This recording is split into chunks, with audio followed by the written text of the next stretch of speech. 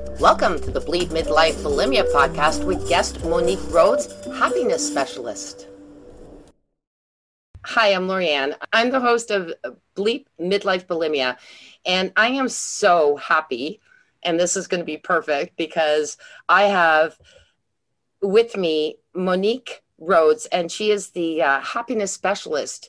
And what we're going to be talking about is all about happiness, being happy. And now Monique is in New Zealand. She's from New Zealand. She does live in Los Angeles as well. And due to COVID, she's back home. Thank you so much for being here. So great to be here, Lorianne. And so I want to ask you, how did you get into being a happiness specialist? That's a great question. Well, sometimes when we meet someone and they're really happy and they're really positive and they're really grounded in their lives, it can be easy for us to look at them and think, they just kind of had it easier than I did. And I want to tell you that wasn't the case for me. I had a very, very difficult childhood. I was adopted at 10 days old. And, when you begin with a story of, you imagine you're in your mother's womb, and then your very first experience of life is that you are separated from the only thing that you know. It's deeply traumatic. So that was the first trauma. And then I was adopted into a family that was incredibly difficult. And I struggled. I really struggled. And I think that probably by my early teens, I think it would be fair to say that I was suffering from depression.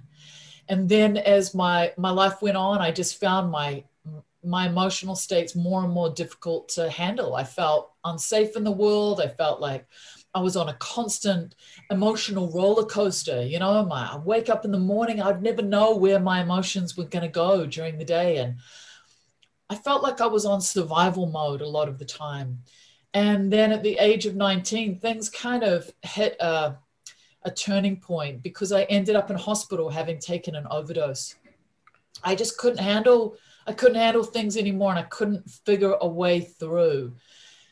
And I remember sitting in that hospital bed and making a decision that I was going to give everything that I had in me to try and understand, why was it that I was so unhappy? Why was it that I was in so much internal pain and struggling so much? And was there a way to turn that around? Was it possible to even turn it around? And why was it that some people seemed to be really happy and others like me were really struggling?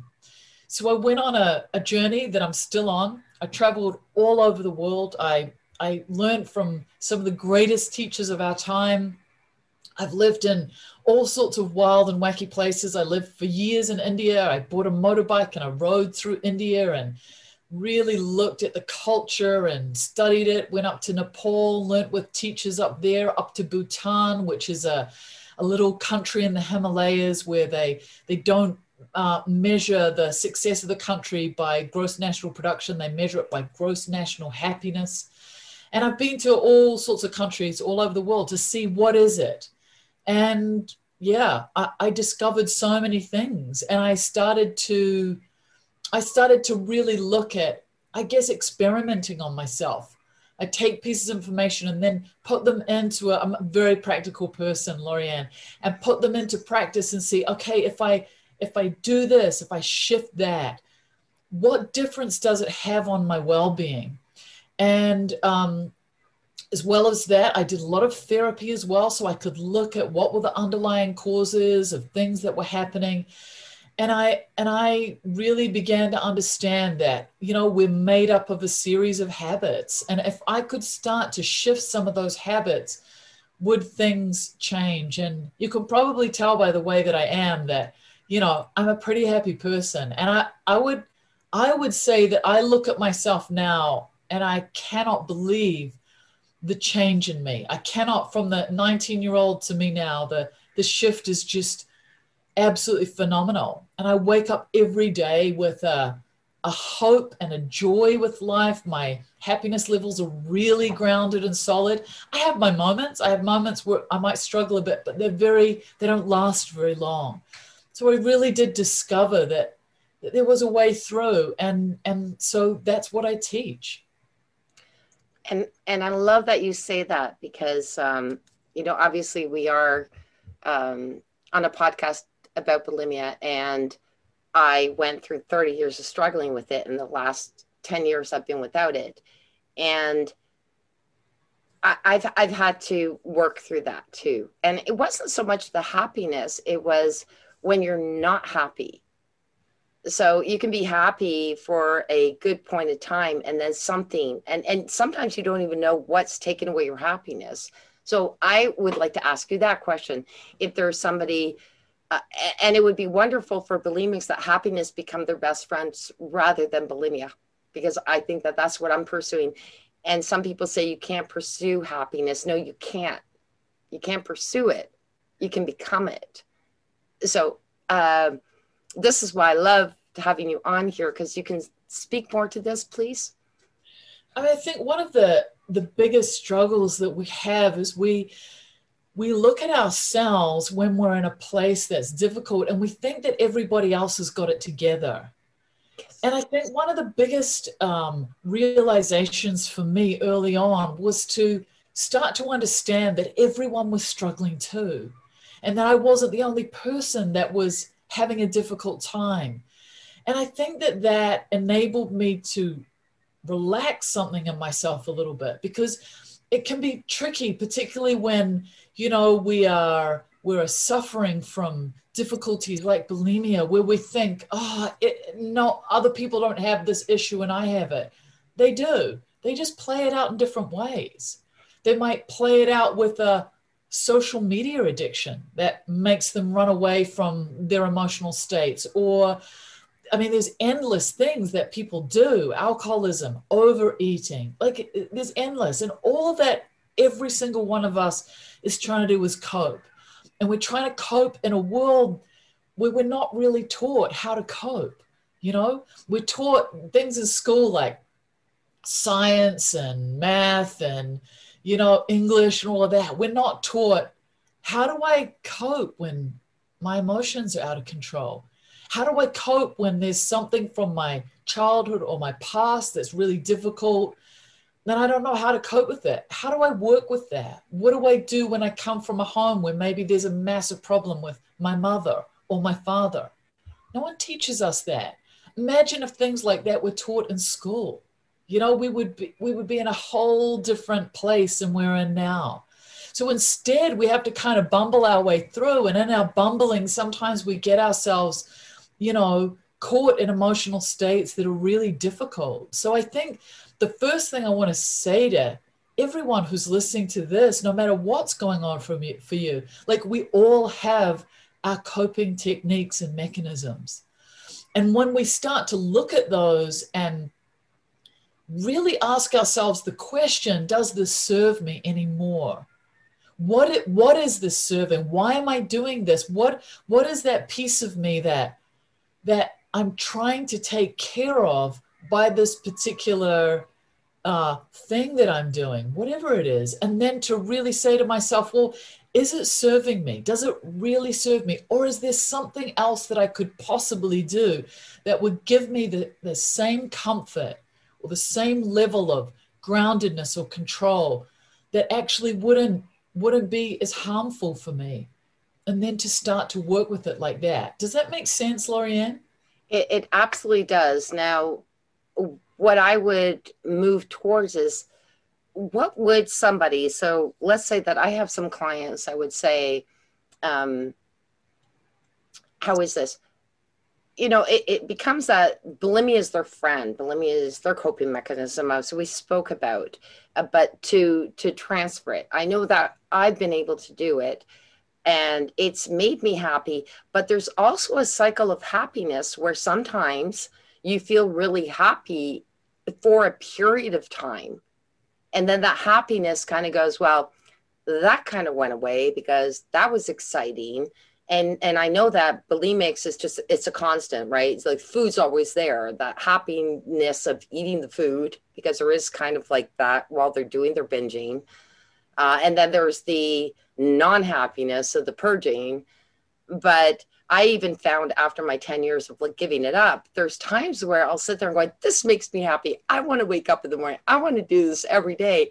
And then suddenly, 2 months later, I'm going, I'm not happy about this anymore. And then now I don't go to my purging because I've learned to do, but I keep looking for that next step that's going to inspire me to keep going. And it's almost, and I'm not going to lie about it, because I love my bulimia recovery coaching because it keeps me going.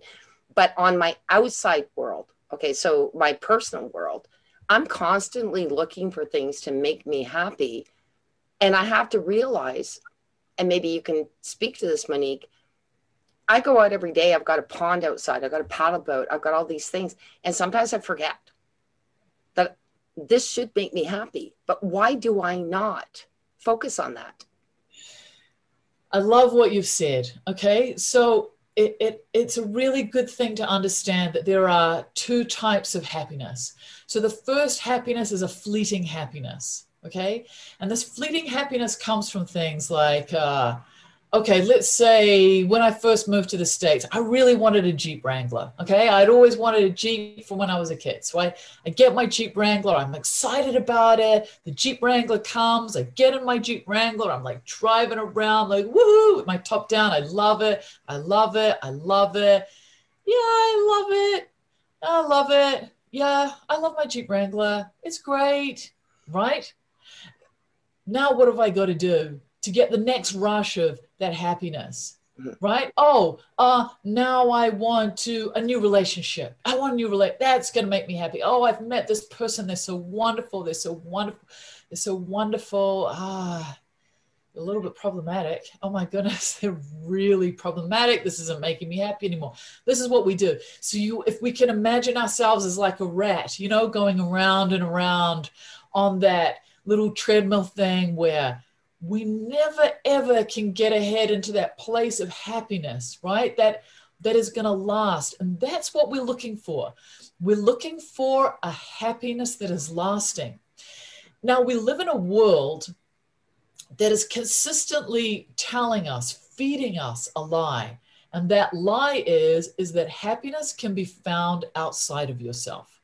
That's the lie that we're fed. And the reason that we're fed that lie is that this is how the economy works. The more that you're dissatisfied with yourself as a human being, and you can believe that I can sell you something that will make you happy, you're going to buy it. So this is how the world works. So we're consistently fed. If you meet the right person, get a raise, buy this house, buy this car, whatever it is, we're told that will make us happy. And it's really interesting. Like a couple of years ago, I went and saw Lady Gaga perform in Las Vegas. She was doing this amazing show. And it was really interesting. So if we look at all of the things that we think could possibly make us happy, that we're fed will make us happy, we'd think, well, power, wealth, beauty, talent, fame, all of those things Lady Gaga has, okay? She was getting paid $1 million a show for those shows. She's got it all. And what struck me when she was performing was that she talked about her depression, her isolation, her sadness, her loneliness, to a point where it was so painful for me to hear it. And so when we look at someone like that, and there are so many examples of people like this who have everything that we believe to make us happy, we can see that actually a lot of the people that have everything we're told makes us happy are really miserable. But we think about it like this, right? When I wake up in the morning, one of the first things that I do is I brush my teeth, I take a shower, I put on clean clothes. I like to I love my office space to be really tidy. I love my home to be really tidy. But the truth is that I don't live in my house. I don't live in my office.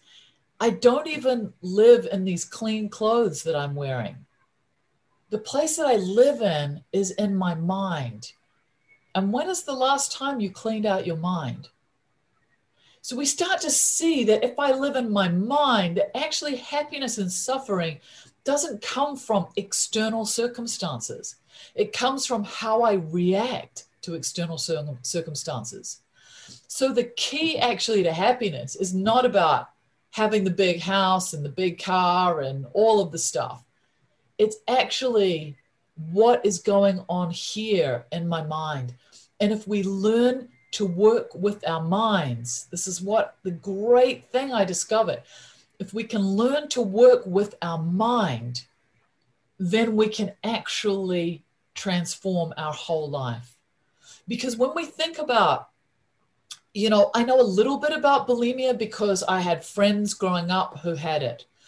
I've known quite a few people who've had it. And from everything that I understand, and forgive me if I get anything wrong, I'm sure you'll tell me, but most of the things that we do that we wish we did differently or are compulsive are really around suppressing emotional states or thought states that we're not able to handle. And it makes perfect sense. If my thoughts and my emotions are out of control and I can't cope with them, then I'll find things to cope. And you see this with kids, who are like, the moment there's a difficult emotion, they pick up their phone or go on social media as a way to pacify, but actually the end result doesn't feel so good. Initially, it feels good, but long term, it doesn't feel so good.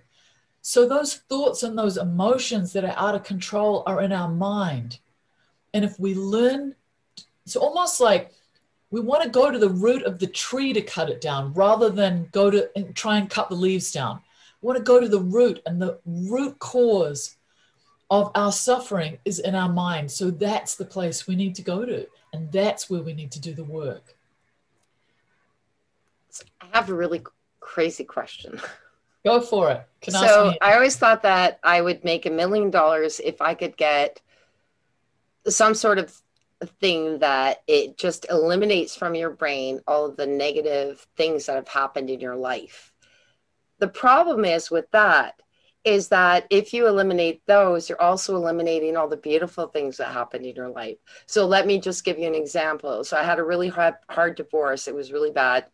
I don't get into it that much. Someday I might, but, and I had 3 beautiful children from it. So I loved my ex-husband like there was no tomorrow, but I dream of him a lot. And I asked my daughter, who's in psychology, I go, why the heck do I keep dreaming about your dad after I've been 17 years, almost 20 years divorced or whatever it is?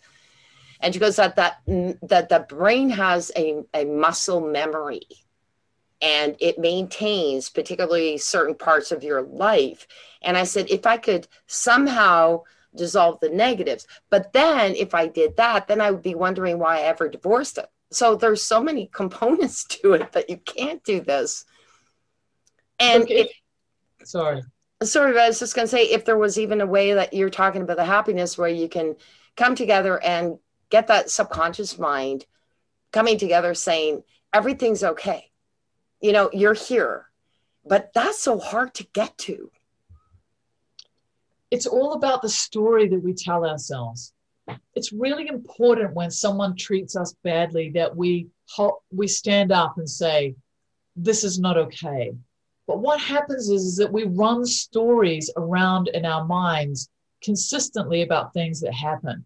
I mean, just think about it. Let's say I wake up in the morning and I'm driving to work and I'm at a traffic light and somebody cuts me off. So I have an emotional reaction. This guy cut me off. Then I might be driving a little bit down the road. My partner rings me. You wouldn't believe what just happened. This guy just cut me off. Feeding the emotion again. I get to work. Hey, how's your morning going? You wouldn't believe what just happened. This guy just cut me off. Again, I'm feeding that emotion, right? There's a wonderful woman called Jill Bolt Taylor who did a TED talk called A Stroke of Insight, which is just such an amazing TED talk to watch. And she's a neuroscientist who had a stroke, and she was able to see it from a medical perspective while she was having it. But one of the interesting things that she discovered in her research is that an emotion has a 90-second shelf life. After 90 seconds, the only reason that an emotion continues is because we're feeding it. So this becomes really interesting. So it's fine to have emotions. Emotions are a normal part of our life. But what happens is is that we feed them with our story. So what happens when we tell different stories about what happened? So I come from a very, very traumatic childhood. I could sit here and tell you a whole bunch of stories about my childhood that would make your hair curl. But at the same time, there's another story that lives in there side by side. And that story is that through the trauma I experienced, through the difficulty and hardship, it has built me into a very particular type of person, a person who's very focused on compassionate action, on loving people, on helping people. Would I have become that person if I hadn't gone through all of that trauma? I don't know. I'm not sure. But I know that when I see someone in pain or in difficulty, the first thing I want to do is help, because that compassion just rises up in me so naturally because of what's happened. There's also the question that I could ask myself is that my mother, who was so difficult when I was growing up, very well became my greatest teacher, the most important person in my life, because through all the difficulty, I learned how to be kind, how to be loving, how to be generous, how to be thoughtful. And my whole career is now based on everything that she taught me, even if she didn't intentionally teach me in a particular way. So it's all about the reaction we have to things. Of course, we've been traumatized. So many people have been. But at some point, it's almost like we have to turn off the tap from our past and say, I'm in the present moment now. And how am I going to deal with this present moment and stop living in what happened in the past? Does that make sense? That absolutely does. And interestingly enough, before we spoke tonight, my sister called me and there were some conflicts that were going. And I said, do you understand where the conflict is taking you? It's taking you to where you need to go. So if you take the conflict and turn it into a positive, and which I try to do every day, although I'm not as good as at it as a lot of people out there, but I work on it every day. I just had a friend who passed away, and with tremendous regards to the fact that I already knew that he was going to be passing, but we always said that he came into our lives with intent. He was always happy. And even when he was suffering, you didn't know that he was suffering. And when we all got together for the celebration of life, we kept thinking, how do we do that? This is why you intrigue me, because he was all of that. And we all sat there going, how do you do that? It's like, yeah, it's a great question. I'll tell you how he does it, because it's his habitual way of being. So we literally are a series of habits. If someone, does something to me that reminds me of something from my past, I will have a habitual reaction to it.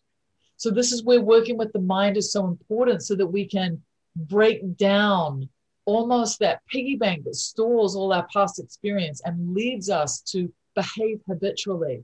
So what we need to do is start to understand, how are the ways that I behave habitually? If I have a difficult emotion come up, do I run away from it by doing certain things? And if I do, what can I put in there instead? What can I put in place? Because it's not good enough for us to sit and think, I know this behavior is harmful for me, I just got to stop it. There was an experiment done, I think in Charlottesville many years ago, where they put these rats into a maze, and the rats got to the end of the maze. And if they ended up on the left-hand side, there was chocolate milk. If they ended up on the right-hand side, there was water. Of course, the rats very quickly learned to go to the chocolate milk. They kept going to the chocolate milk. Then what the scientists did was they put a little bit of poison into that chocolate milk, so that once the rats had drunk the milk, they would feel unwell in their bodies. And they believed that the rats would stop drinking the chocolate milk and go back to the water. What was absolutely fascinating was that the rats didn't. Instead, what they did was they kept drinking the chocolate milk, even though they knew that it was going to make them feel ill. And what it showed was that even when we can logically look at something as being harmful for us, if it gives us a moment of comfort, the habit of that comfort will override our logic and override our ability to say, whoa, I've got to stop doing this. So what we need to do is to find other habitual behaviors to put in to give us the comfort that we're looking for. And that's what I teach in my courses, particularly in my course Happiness Baseline, is I teach you over 8 weeks how to bring other habitual habits in that will give you that feeling of comfort and start to lift your happiness levels so that you can start to get out of those dark places and start to shift some of your habits.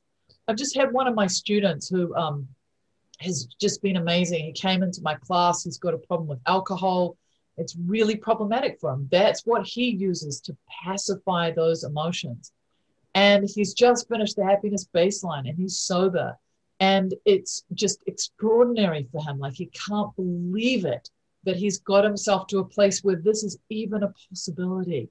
But this is what we have to look at. We have to look at what are different ways that I can actually start to deal with these emotions that feel so uncomfortable for me. I just love that. And it sounds like what you end up doing too is that happiness. As I said with my friend, we all said that there was intent in everything he did in a positive way. So that becomes habitual over time. And that's beautiful, because I think that there's a lot of us that keep thinking, no, I can't get there. I can't be that person who's always that way. And well, heck, if I got over bulimia, I could get over anything, even that part of it. But even that bulimia status of it, what you just spoke to is, you know, there's different ways of getting around it. And I really believe it. I would say that I'm, 70% of the time I'm super happy. 30% of the time I find it difficult to get there. Yeah, absolutely. And look, I've got to say to you, Lorianne, I'm no Einstein, It's not like, I always think if I can do it, anybody can do it, truly. But you just have to learn the techniques that will help you to support your mind so that you can shift. That's what it is shifting the mind. I want to tell you a story that had a huge impact on me. So so the Chinese invaded Tibet, and I think it was like 1959, and Tibet was this very isolated country. And there was a teacher there, his name is Gachin Rinpoche, and I met him many years ago. He told me this amazing story. He was in a Chinese prison camp for 21 years, and he was a great master of working with his mind. And he said, I was put in this prison camp, and when I went in, I was put in a cell with another guy. I'm in the cell with this other guy, and he said, it was really difficult. We were physically and mentally tortured. We were, it was really, really hard. Can you imagine being in prison for 21 years? And he said he was in there with this guy, was a cellmate, who became really close friends. And he said, my friend struggled so much. It was really, really hard for him. And I tried to help him, and I tried to help him. And he said, one day, he said, we slept on this mat together on the floor. And one day I woke up in the morning, there was blood all over me. And my friend had found something sharp and had managed to take his own life. And he said, what's really interesting about it was this. He said, there we were, two men, the same age, in the same cell, in the same physical conditions, in the exact same circumstances. And one of us suffered so much that he took his own life. And the other one didn't suffer at all. He said the only difference between the two of us was that I had trained my mind and he hadn't. And I remember the story just being so inspiring to me. And I really realized that in those exact same circumstances, we can have completely different experiences of life. And I know for myself that my circumstances haven't really changed. I'm still out in the world doing stuff, doing things, but the way that I experience the world, the way that I relate to the world is completely different because I relate to it so differently. My whole life experience is completely altered. So we need to understand that it doesn't come from all of these external things. It comes from working with what's going on in our mind. I love that. And I really do love the fact that habits, we don't have to go to negative habits. We can make our negatives into positives. And it does take time and it takes belief in ourselves, but it can be done. Without a doubt. You know, I have this course, the Happiness Baseline. We put thousands and thousands of people through it. And we test people at the beginning. We test your happiness levels with the Penn State University test. That is a really well-renowned one. And then when people complete it, we test them at the end. And we have a 100% success rate in shifting people's score from the beginning of the course to the end of the course. 100%. It's like, as long as you get to the end of the course, we will shift your happiness levels. And for some people, they shift, you know, a bit, but everyone sees a shift in them. And some people, the shift that they have is just so phenomenal. And it's all about the work that you put in. If I put the work in and just work with that, and the course is so powerful because it's just like little incremental things that I get you to shift and change. Within 8 weeks, you'll see a massive change in yourself. That is so fantastic. I really want to thank you for being here with me today. I believe in everything that you're doing. I still have to work on my own. And I know that it's funny because here I am, a bulimia recovery coach. But the biggest thing is that it's really good to be honest with yourself. So there can be parts of your life that you're still there. You're still going to a point. But I always believe that you can get better at it. You know, I literally, Monique, it's really weird, but my friend who passed away, he said to me, in our last podcast, because he is on our podcast, he said, I have lived a really great life and I'm ready to go. And because he knew he was going, because they had told him, I want to be at that point in my life where I'm not going to regret the fact that I sat there thinking, oh my goodness, somebody spilled something on my, table and I'm really upset about it. It's going to change my mind. Okay. I'm not like that. That's a simple thing for me. I don't mind because I was always clumsy in my life, but you understand what I'm saying. Where a little tiny thing, you shift your mindset. I want to end up with that and like that. And it sounds like you can help people to get there to the way that my friend is, and I'm hoping that I get to. So I would love you if you can share with our listeners how they can reach you, please. Absolutely. I want to start, first of all, by just honoring the work that you do, Lorianne. I think that this conversation that you create, helping people with bulimia, is such important work. And I just really want to honor you that you're so open and honest about your own journey and your own struggles, which I know is such a comfort. And it's so nice to be working with people who walk the talk, who don't say, you don't have to be perfect. Just put one foot in front of the other. I promise you, I'm so far from perfect. It's not funny. But I've really made massive inroads.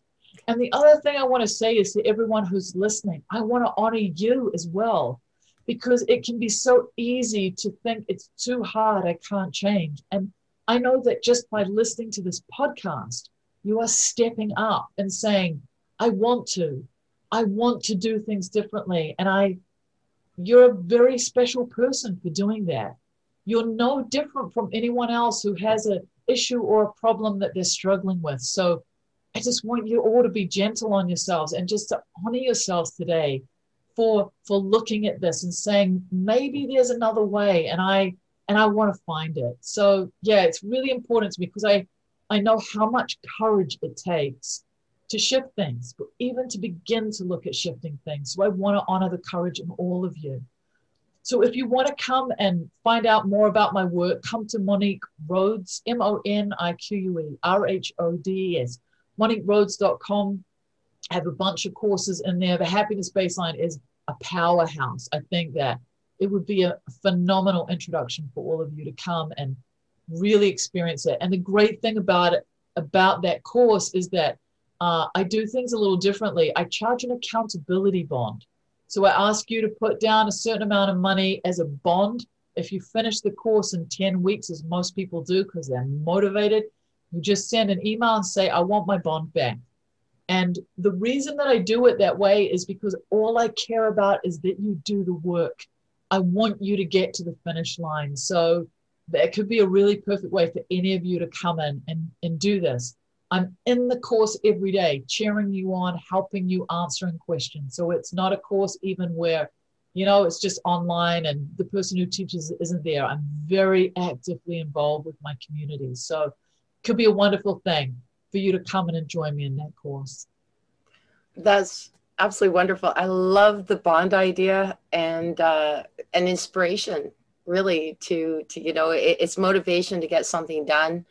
And again, I'm so happy that I had you on here. And I know it's kind of funny. I'm saying happy, but it was something that when I saw this, I thought I really need my listeners to hear about this, because I do believe that there's a lot that struggle with that. They think that they're not happy, or they don't know how to find the pure happiness. And pure happiness, I don't think, can you say purity? No, we're humans, but can you achieve a level where, it can help you? And like you said, the person who was an alcoholic, they overcame it. There's no promises in anything, but I thought that this is a great start to, there's therapists, there's coaches, but I want my listeners to hear that there's also other alternatives to start, in a different, if this works better for them, then please take it on. And Monique, again, thank you so much for being my guest. I really appreciate you. It's been an honor to talk to you and to be here with your listeners. Thank you. Thank you for listening to this episode. Be sure to visit me at bleepbulimia.com.